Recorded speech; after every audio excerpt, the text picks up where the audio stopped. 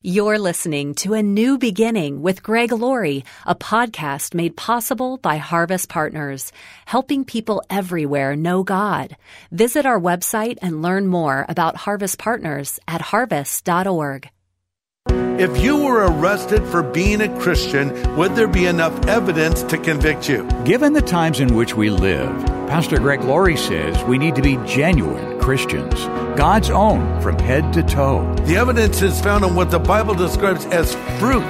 And if you're a real Christian, there will be spiritual fruit, i.e. results. There will be works. There will be evidence that confirms that you are a follower of Christ. This is the day when the lost are found. This is the day for a new beginning. Amazing grace, how sweet the sound. Again you hear all the angels are singing. This is the day when life begins. It's not always easy to tell the real from the imitation. Appearances don't tell the whole story. But eventually, the nature of each will be revealed. And today on A New Beginning, Pastor Greg Laurie points out how critical it is to make sure we have a sincere relationship with the Lord. Christ could return at any time, and we need to be ready now. Pastor Greg goes into more detail in his new commentary on Revelation. You can get all the details now at harvest.org.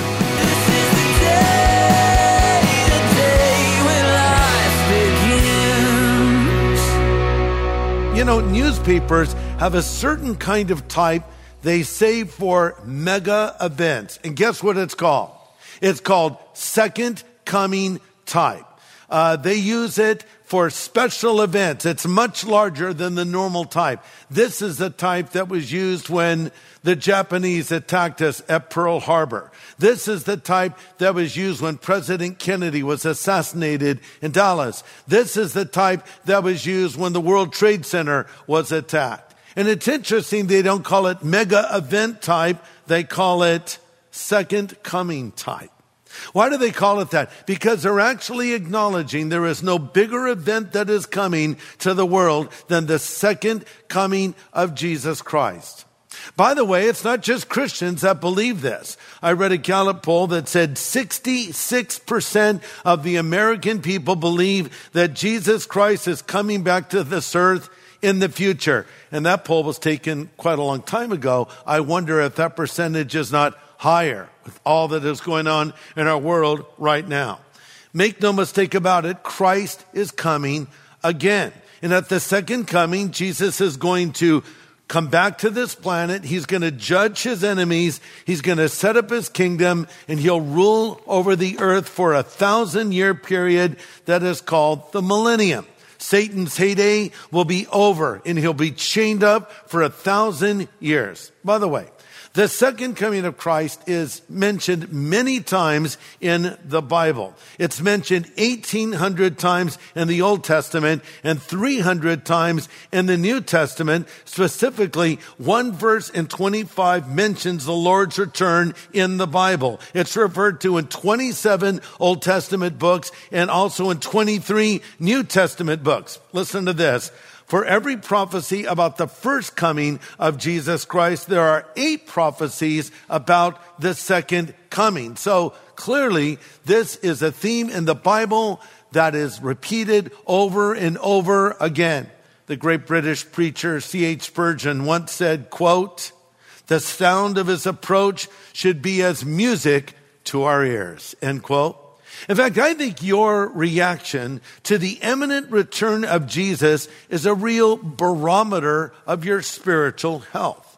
I think if you're right with God and you love the Lord and you're walking with Jesus, and if you don't know what I mean by that, I'll tell you at the end of my message how you can come into a relationship with Jesus Christ. But if you don't have this relationship with God, this can be sort of a scary subject, and I'm addressing right now. In Revelation 22:20, we read these words, "He who testifies to these things says, 'Yes, I am coming quickly.'" And then John responds, "Even so, come, Lord Jesus." And that should be the response of every believer. Even so, come, Lord Jesus. Thy kingdom come, thy will be done on earth as it is in heaven.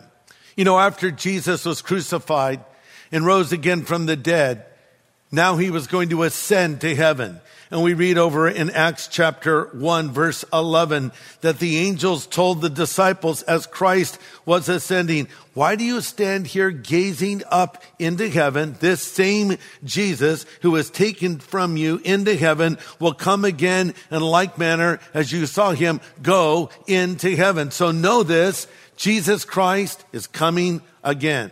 The incarnation without the coronation would be like the East without the West. It's repeated over and over. One of the more familiar passages is Matthew 24, also known as the Olivet Discourse, when Christ speaks of this and he says, immediately after the tribulation of those days. And remember, there's going to be a great tribulation period that lasts for 7 years. So the second coming is at the end of the tribulation period. So Jesus says, as this is happening, the sun will be darkened, the moon will not give her light, the stars will fall from heaven, and the powers of the heaven will be shaken, and then shall appear the sign of the Son of Man in heaven, and all the tribes of the earth will mourn, and they shall see the Son of Man coming in the clouds of heaven with power and great glory. No, it doesn't say great glory. Great glory. I actually think I'll be there, though, and if you're a Christian, I think you'll be there as well. I'll tell you why I believe that in just a few moments. But the second coming happens at the Battle of Armageddon, and the Battle of Armageddon is at the end of the tribulation period. So the question may arise, what are we going to be doing as followers of Jesus while this is happening? I told you in my last message, I believe we'll have been caught up to meet the Lord in the air. We'll be in heaven. But what are we doing after the rapture and before the second coming? Revelation 19 verse 7 addresses that. Let's read it together. Let us be glad and rejoice and give him glory, for the marriage of the Lamb, you might want to underline that phrase, the marriage of the Lamb has come, and the wife has made herself ready. And her it was granted to be arrayed in fine linen, clean and bright, and the fine linen is the righteous acts of the saints. And then he said to me, blessed are those who are called to the marriage supper of the Lamb. And he said to me, these are the true sayings of God. Now imagine hearing this. And John is just overwhelmed as the angel delivers this message to him. And John says, I fell to his feet to worship him. And he said, don't do that. I am your fellow servant and of your brothers who have the testimony of Jesus. Worship God, for the testimony of Jesus is a spirit of prophecy. You know, on more than one occasion, the Bible compares the church to a bride and Jesus to the groom. In fact, our Lord used this illustration many times in his parables. Remember, it's a story that he told of a man who was invited to a wedding, but he refused to wear the garment that was given to him at the door. That's a picture of people that think they don't need to believe in Jesus to get into this great feast, this great promise that God gives to us. Jesus told the parable of the 10 virgins. 5 were wise, 5 were foolish. The wise ones had oil in their lamps. And remember, there was a cry given out, the bridegroom is coming. See, when we have weddings now, a lot of it's about the bride, right?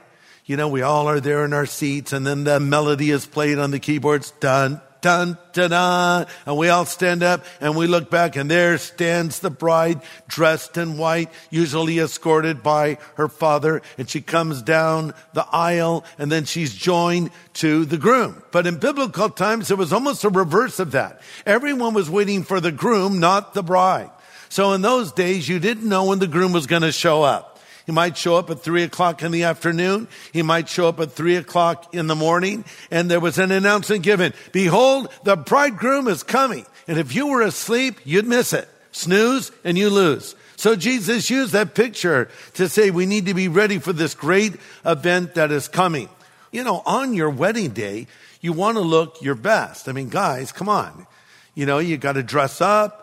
Hopefully rent a tux or look your best. You know, don't show up with some funky soiled t-shirt with a hole in it. And brides, you wouldn't like go through a drive-through restaurant on your way to your wedding like Taco Bell. You don't want refried beans on your wedding dress now, do you? Both of you want to look your best. Pastor Greg Laurie will have the second half of his message in just a moment. Hey everybody, Greg Laurie here, encouraging you to join us this weekend for what we call Harvest at Home. It's worship, it's a message from the Word of God. You can watch it with your family, in your front room, or you can watch it on the go, on your tablet, on your phone, or your computer. Take it with you. Take the Word of God with you and join us for Harvest at Home at harvest.org. Well, you've joined us for an inspiring study series in the book of Revelation. Pastor Greg is helping us see how we need to be prepared to meet the Lord. And now it's interesting because we read here in Revelation 19 and verse 8 about this fine linen, which is the righteous acts of the saints. What does that mean? Here's what it doesn't mean. It doesn't mean you have to live a perfect life to get to heaven. Because as I've said to you before, heaven is not for good people, it's for forgiven people. So when you've turned from your sin and you've put your faith in Christ, you now have the hope you will go to heaven. And then when you get there, we have the righteous acts of the saints. In other words, it's not what we've done to get to heaven, but it's what we've done in light of the fact that God has called us to heaven and purchased our salvation. You know, we're not saved by human effort. The Bible says it's not by works of righteousness which we have done. And one of the more familiar passages on this topic is Ephesians 2:8. Paul says, by grace you've been saved through faith, not of yourselves. It is a gift of God, not of works, lest any man should boast. So we know that. But that verse goes on to say the following. For we are his workmanship, created in Christ Jesus for good works that God has prepared beforehand that we should walk in them. Listen to this. Works don't save a man or a woman, but they're a good evidence that he or she is saved. You can have works without faith, but you cannot have faith without works. You say, well, what are you even talking about? By works, I mean evidence, results. Let me ask you this question. If you were arrested for being a Christian, would there be enough evidence to convict you? Now, by evidence, I don't mean by how many Bibles you have. I have a collection of Bibles because I don't think I've ever thrown a Bible away. I've given some away. So I have a stack of Bibles on my desk going back decades.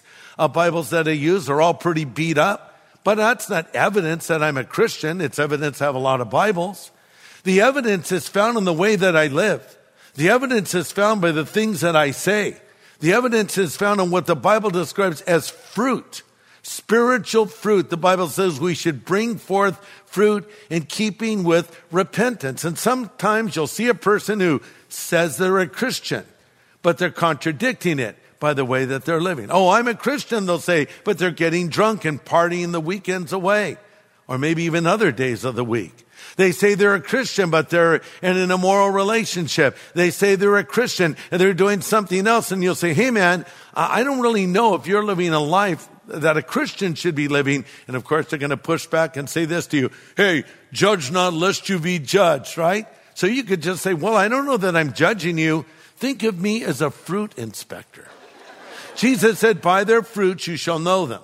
And if you're a real Christian, there will be spiritual fruit, i.e. results. There will be works. There will be evidence that confirms that you are a follower of Christ. Now, this is really important because something's going to happen in heaven that some Christians don't know about.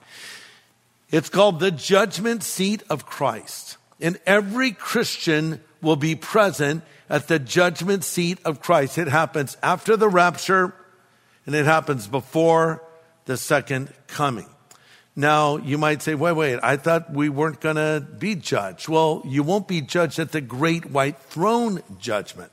That is that judgment where the small and the great, the rich and the poor, every person stands before God. And if your name is not found written in the book of life, you're cast into the lake of fire. This is not that judgment.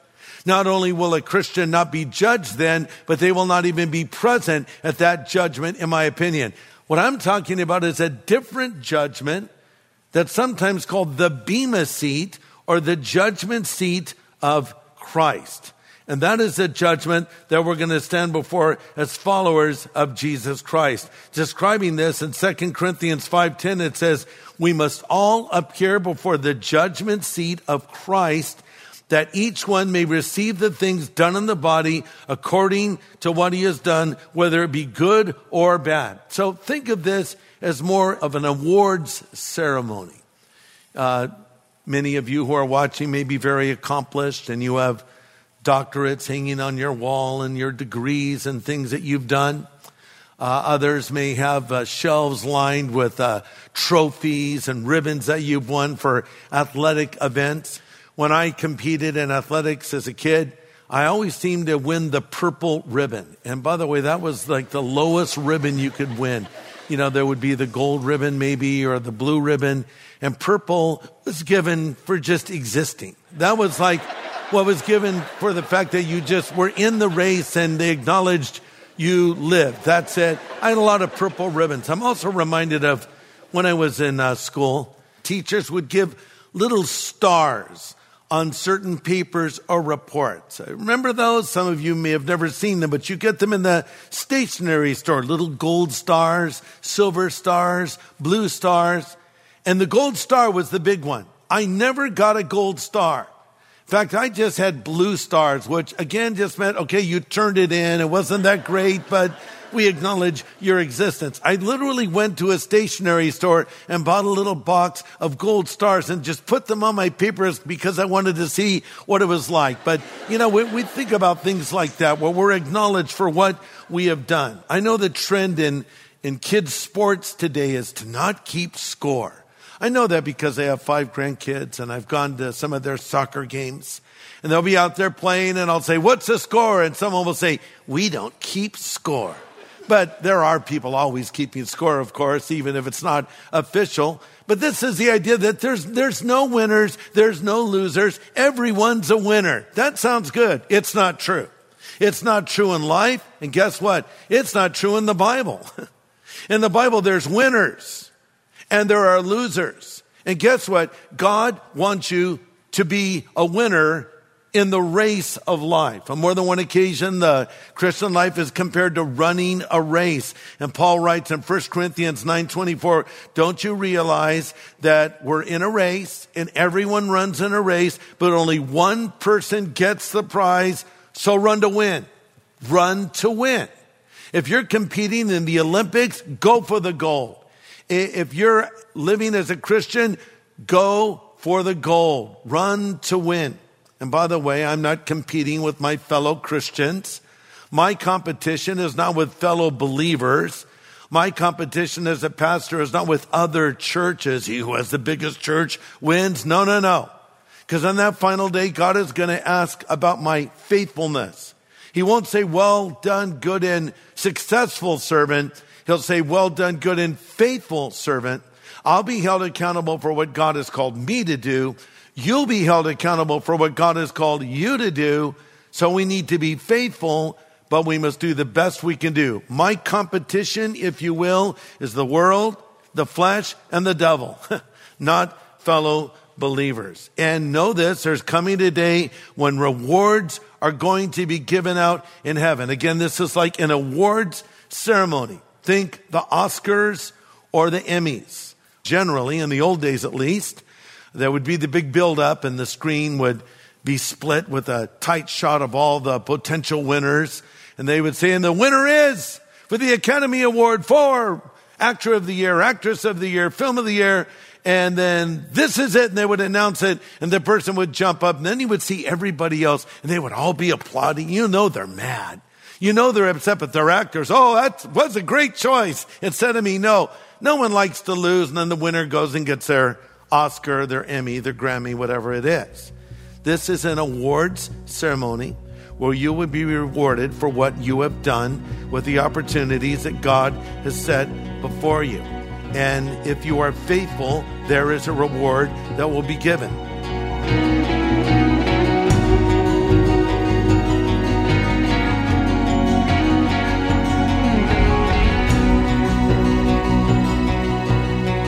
Pastor Greg Laurie with good clarity today on what will happen at the judgment seat of Christ. We're digging deep into the book of Revelation here on A New Beginning, and there's more to come in this message. You know, Pastor Greg, when we look at world events, global hostility toward Israel, of course, a worldwide pandemic, contempt for biblical values, it sure seems like the time is right for the Lord to return. Yes. But many people our age remember pastors saying that back in the 70s. Yeah. What can we learn from your new book on Revelation? Well, I think we want to always live our life ready for the Lord's imminent return. He may come tonight.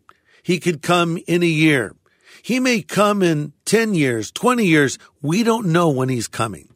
I've always avoided any kind of date setting because Jesus says no one knows the day or the hour. However, there are so many passages that tell us to wake up spiritually and to put on the armor of God because the day of the Lord is coming. It will come. It could come in our lifetime. It may come after. But no matter what, life will come to an end and we will enter eternity. So we want to be ready for that moment. But there are many signs of the times happening right now that I think we should pay attention to. The Bible tells us that in the end times, it would be like a woman having labor pains. Now, you know, when a mother is ready to give birth, her labor pains become more frequent and they're closer together. And that is exactly the analogy Jesus used. When you see these things begin to happen, he says, look up, for your redemption is drawing near. We've had an increase in many things the Bible said would be happening. As an example, the Bible predicted that one day there would be a cashless society. 100 years ago, that would have seemed absurd. But today, with modern technology, with cryptocurrency, with all of the tech that's happening around us, we can see how we could step into that immediately. The Bible tells us in the last days that there would be a spread of plagues globally. I think that you could say that this pandemic, COVID-19, was a plague, and that is a sign of the times. I could go on and things that are happening, the tension in the Middle East, and much, much more. As we see these things happen, they're reminders that Jesus is coming again. Well, I'll tell you what, the book of Revelation unlocks this for us. And I've written a brand new book simply called Revelation, subtitled A Book of Promises. This is a thick book. This is a hardcover book that will be a resource that you can go to again and again. And it's going to help make the book of Revelation more understandable to you. And you'll begin to understand, perhaps for the first time, how to apply these truths in your own life. Listen, I want to send this book to you for no charge. It's actually for your gift of any size. So we're encouraging you to send something to help us continue to reach out through this radio broadcast, A New Beginning, and our other outreach efforts, as well as how we proclaim the gospel. This is how we do it. You pray for us, you support us, you give us the ability to reach new people. And as our way of saying thanks, we'll send you your copy of this brand new book I just wrote, Revelation, subtitled A Book of Promises. Yeah, and we'll be glad to get it on its way to you immediately. And we'll also include a custom bookmark we've produced that lays out the timeline of the events of Bible prophecy. The rapture, the second coming, the tribulation, the millennium. See them all displayed in proper order. It's very helpful. And the bookmark is automatically included with Pastor Greg's new hardcover book. When you send your donation, be sure to ask for Revelation, A Book of Promises. You can write A New Beginning, Box 4000, Riverside, California, 92514, or call 1-800-821-3300. Our team is standing by around the clock, so dial 1-800-821-3300, or go online to harvest.org. Are you good with time management? Well, next time, Pastor Greg says we all need to watch how we spend our time from a spiritual perspective. Well, see, time is short, and we need to invest our days wisely. Join us here on A New Beginning with pastor and Bible teacher Greg Laurie.